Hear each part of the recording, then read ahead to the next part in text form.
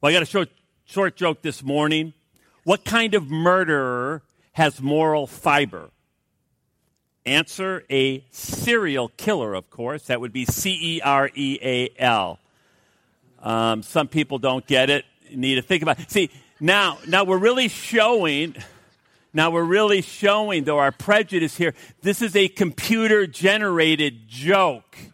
That's true. The computers are now generating jokes. So if you don't like the joke, you can just blame the computer, all right? So not too shabby on that.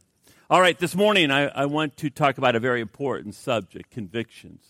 Convictions. And I've entitled the message, What Are Your Convictions? Lord, I do love humor, but now we turn to something very serious, which is your Word of God.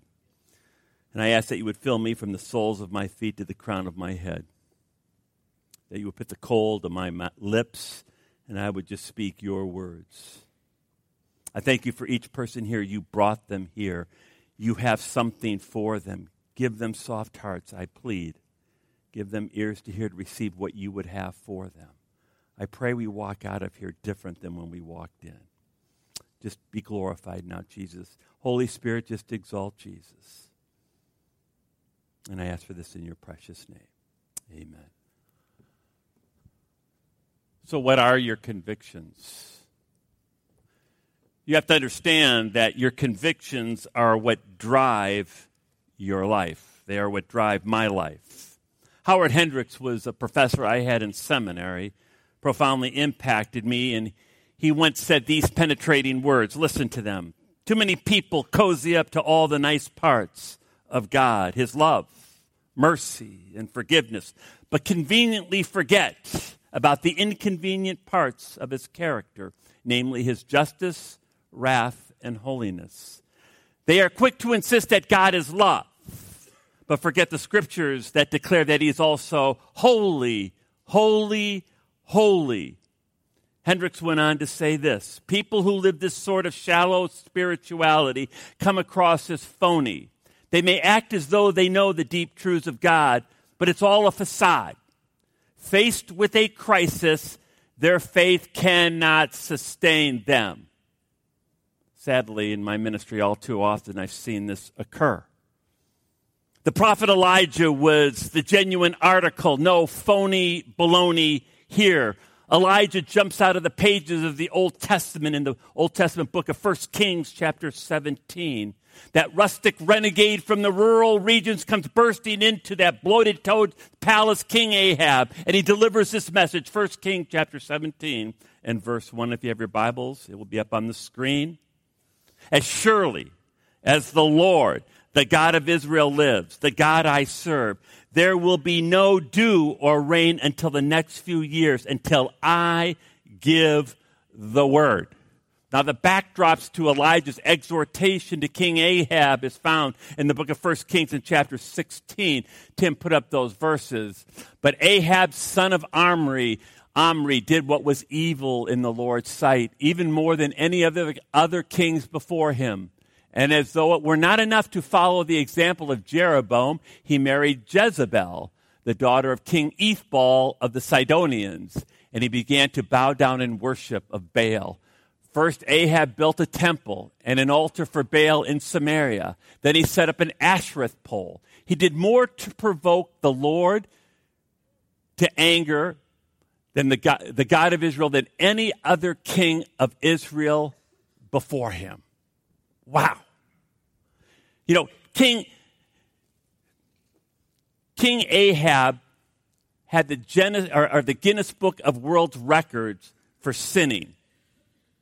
Now, some of you thought you had that record, but he holds it. And not only did Ahab enjoy sinning, he enjoyed leading people to sin. Let me tell you something. It's one thing for you and I to sin. It's one thing for you and I to do our own thing. It's another whole banana to cause people to stumble. Do you remember Jesus' words? Better that a millstone be tied around Frank Ray's neck than I cause anybody to stumble. That's a word to the wise.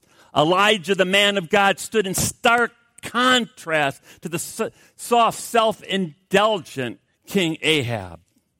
Question: how does a person become an Elijah? How do you become a person of incredible conviction like Elijah in a soft, self-indulgent generation like we live in America? You know, the temptation is to believe that Elijah was unique, cut from a different cloth. That would be wrong thinking, though. In fact, James, the half-brother of Jesus, wrote this in James chapter 5 and verse 17. Elijah was as human as we are. Elijah was as human as we are. In other words, you cut Elijah and he would bleed. But there is one significant difference. When you cut Elijah, he bled bibline. The word of God coursed through this man's veins. What about you? What about you? What about me? So what caused Elijah to be such a man of conviction? Two things for your consideration and my consideration this morning. Number one, Elijah was convinced of the reality of God. Elijah was convinced of the reality of God. Notice the first recorded words of Elijah again. He says this: as surely as the Lord, the God of Israel, lives. Elijah was certain of one thing. He was certain that God lives. And if God lives, then that means that God reigns and not the puny gods of this world. The puny gods of this world may intoxicate your flesh. They may intoxicate my flesh. But you know what? They can never satisfy your soul or my soul. Have you ever noticed that the most convincing thing about Christianity is, and I'm talking about true Christianity now, is its power to change, to transform a human life? You know, that is what makes Christianity, real Christianity, the greatest revolutionary force on planet Earth. Let me ask you a very, very important question this morning. Now listen to this. What is there in your life that cannot be explained on any other basis than the supernatural? What in your life is just proof positive that there must be a God? Please note, I didn't ask you if you believe in God. I'm sure you probably do. In fact, the vast majority of Americans believe in a higher power. My question is this. Now listen to this. What real changes are occurring in your life that demonstrate to a world that is just screaming for proof that God lives and he reigns and he's moving and he's working in your life? You know, when Susan and I got married, she's not here, so I got free reign right now. But when Susan and I got married, I began to notice that she had some defects in her personality. And I would pray to God, I would say, Lord, you need to fix Susan. You need to help her fix these problems. Now, unbeknownst to me, she was looking at my life and saw that I had some defects. Now, I realize that's hard to believe.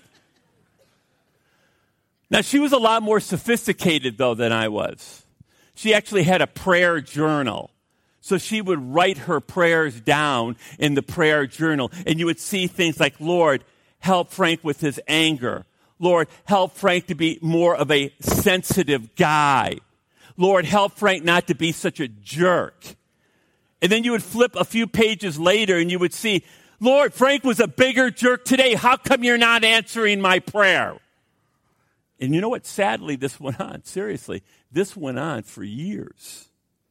And then I remember one day I ran across a book, and I cannot remember the title of the book. But I'll tell you what, the author hit me right between the eyes. He said this, listen to this. If you want your spouse to change, if you want your children to change, ask God to change you. And I thought to myself, are you kidding me? I'm not the problem, Susan is. Now, this author was pretty smart because he anticipated that response. He did. And he said this, listen, I challenge you to pray this prayer. Ask the Holy Spirit to reveal your sin and shortcomings that you need to repent of and he needs to change in you. I'm going to say it again. He said, I challenge you to pray this prayer. Ask the Holy Spirit to reveal your sin and shortcomings that you need, Frank, to repent of, and he needs to change in you. Trust me. That is a prayer that God would love. He's just waiting to answer in your life and in my life. Question, how do I convince the world that God is really real? How do I convince the world that there really is a God up there? You know what the answer is? Listen to this now. The answer is this: by revealing his life through my changed life. Did you hear that? I am going to convince people of the reality of God by my life changing and his life living through me. Galatians 2:20, I've been crucified with Christ. Nevertheless I live, yet not I, but Christ, the Holy Spirit, living through me. By the way, do you have a person or two or three who you have personally invited to speak into your life, to tell you the truth about your life, and then hold you accountable for the changes you need to make? Now, I'm going to ask you again, do you have a person or two or three that you've asked to speak into your life truth? And when they speak it, you can't get angry, you can't get all mad and huff away, because, see, they're your friend. Did you know that? Your friend is the one who will tell you the truth. And then your friend is the one who will stick there with you when they know the truth and hold you accountable for those changes. All right. Secondly, Elijah was a man of conviction because he was convinced he was a representative of God for his generation. Now listen again to 1 Kings chapter 17 and verse 1. Elijah says to that bloated toad King Ahab, as surely as the Lord, the God of Israel lives, the God I serve. Please note who serves who. Elijah served God. God did not serve Elijah. You know, I'll tell you, I've been a pastor for over 30 years, and what is really bothering me about American Christianity, I challenge you to read the New Testament. And so often we have the idea that, we come to God, and God is so lucky to have Frank Ray, of course. Right? I mean, God was really lucky when I decided to come into his kingdom. And we have the idea that Jesus is here for me, and the goal of Christianity is to figure out how I can twist the God of the universe and get his power and favor into my life so that I can kind of live the life that I want. No, this is the Christianity that you hear preached. So, I've begun to listen to messages all across the country, and it's blowing my mind how preachers are selling Jesus down the river. I had listen to one guy, and he goes, just, and he's like pleading, he's groveling. Would you please taste Jesus? Just see if he works for you. Are you kidding me? That's not how it works. I need Jesus. You need Jesus. And see, when you get it right, when Frank gets it right that I serve him and he doesn't serve me, things really begin to change. How often do you wake up and just say, Lord, Frank Ray reporting for service this morning. What would you like me to do in my wife's life, in my children's life? How would you like me to serve my neighbor? How would you like me to work and really encourage my coworkers? Holy Spirit, please fill me so that I can do your bidding. How often do you pray any prayer like that? Once a week? Twice a week? Maybe just once in your lifetime.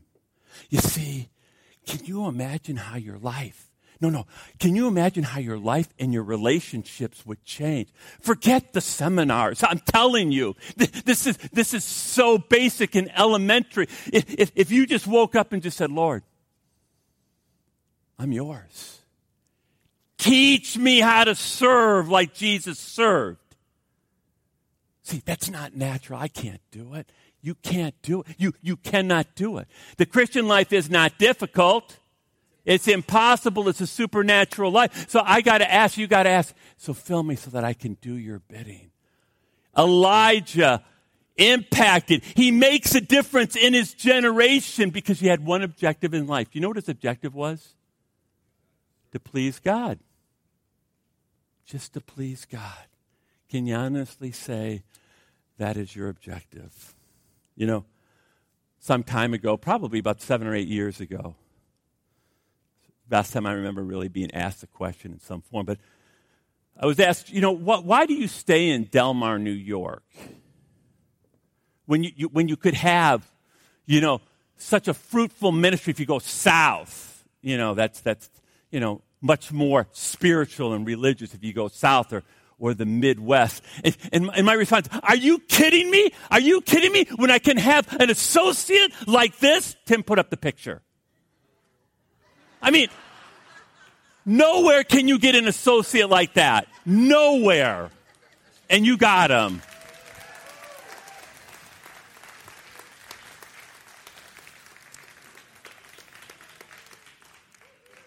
I just had to get that in. I got a few more shots at him. Actually, my response to the question was this. I said, when I was in seminary, I was essentially taught preach and they will come. Now, inherent in that was the idea that if you could preach, then people would start coming. And if people would start coming, guess what you're supposed to do when you start coming? No. Greenbacks. See, you give money, and when you give money, guess what I can do? See, I can hire staff people. You know why you hire staff people? So that they can put on program. Americans love program. Give me the full service church. And the church begins to grow. You don't even need the Holy Spirit. It's a simple formula. It works. And to my embarrassment, when I was in seminary, I wanted a big church. Now, of course, it was all for Jesus. It's amazing how you can rationalize, your wickedness in your heart.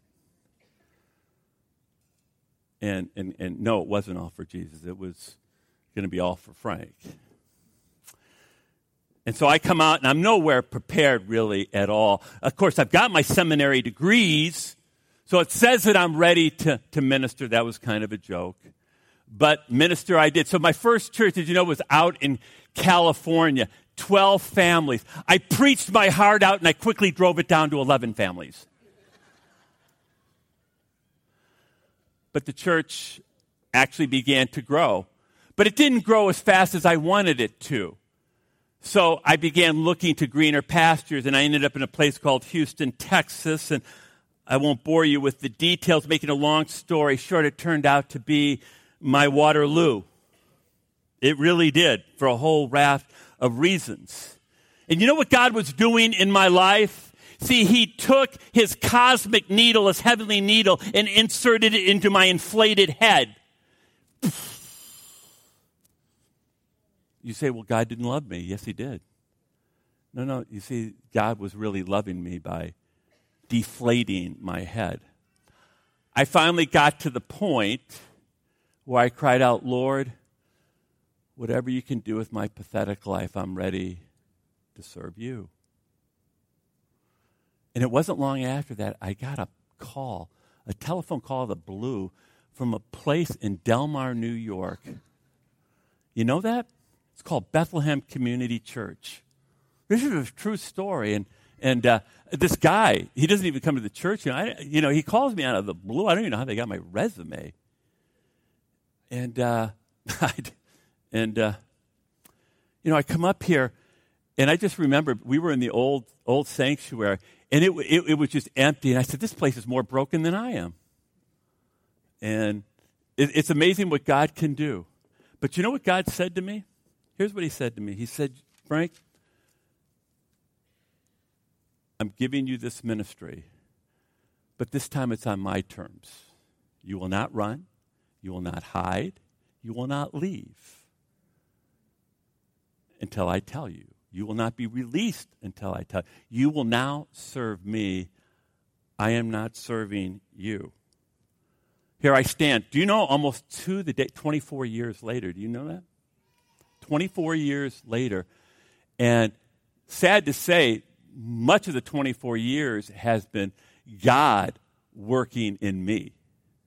Seriously. God working in me what he needed to work. And it took me 24 years to figure out that the church was really about him and making disciples. And I have finally completed what he did call me to do. It just took me a while to do that, and I am sorry really for that. But I do want to say this to you. I want you to understand that life rarely turns out like you think it will. No, really. Life rarely turns out how you think it will, or you would even like it. Do you really think Moses thought he would spend 40 years at DTS, Desert Theological Seminary? Do you think Moses thought he would spend 40 years leading 2 million plus stiff-necked people? Check it out. And he goes round and round in the Sinai Desert. That's all he did for 40 years. Do you think he thought that's what was going to happen? That was going to be his life?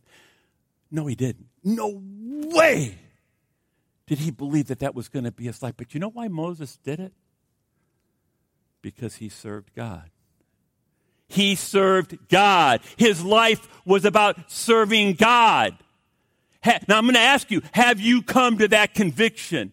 Have you developed the conviction that your life is about God, not about your dreams, your goals, and your desires? Now let me challenge us. Elijah impacts his generation. Why? Because he was a man of conviction. And because he was a man of conviction, he impacts people for God and for his kingdom. And in fact, he leaves in Elisha. Did you know that? Elijah left in Elisha. You know, there's a law of physics at play here. You know what the law of physics is? Hot things ignite things around them. Hot things ignite things around them. I'm going to ask you, who are you igniting for God?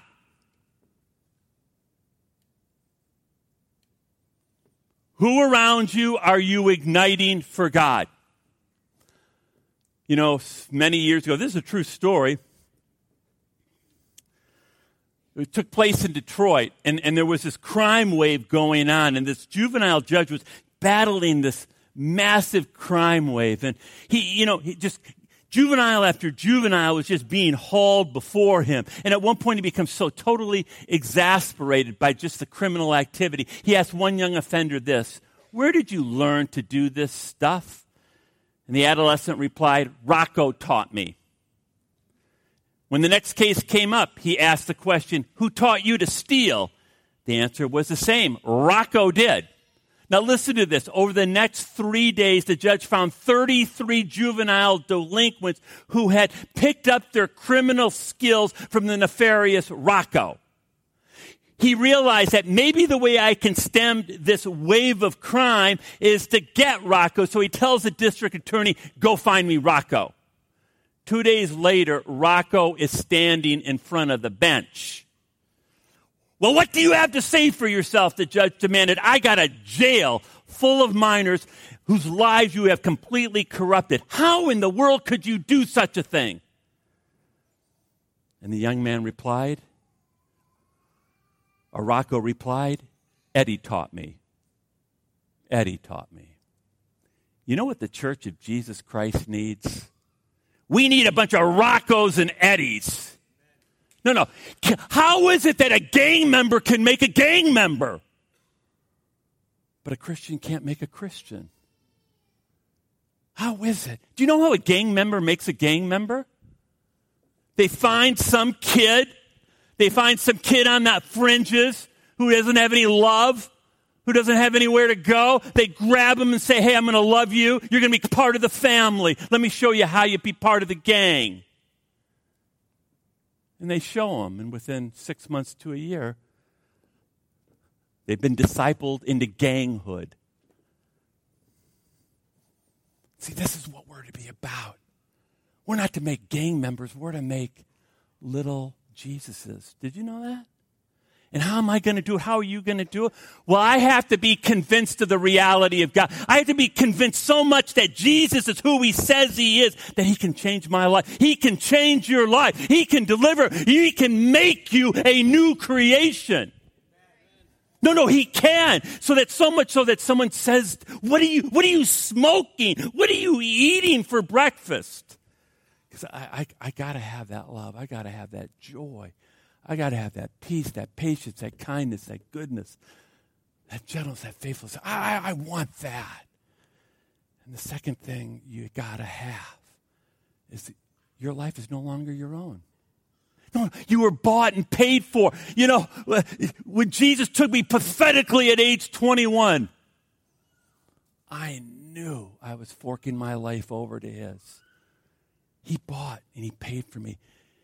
Have you come to the cross? No, I'm asking, have you come to the cross where you've really knelt down and realized that person on the cross, we're moving to Good Friday and Easter Sunday, he paid for you, he bought you, he bought your freedom. And if you've knelt, then you owe him your life, and he's got an incredible plan for you to make a difference and for me to make a difference. Lord, that we would allow. We need Elijahs. We need people of conviction.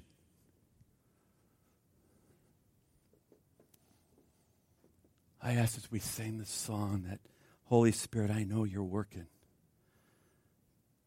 That maybe for the first time some of us will just bow and finally surrender our lives completely and totally to the King of Kings and the Lord of all lords, who can make something out of nothing. And I ask for this in your precious name. Amen.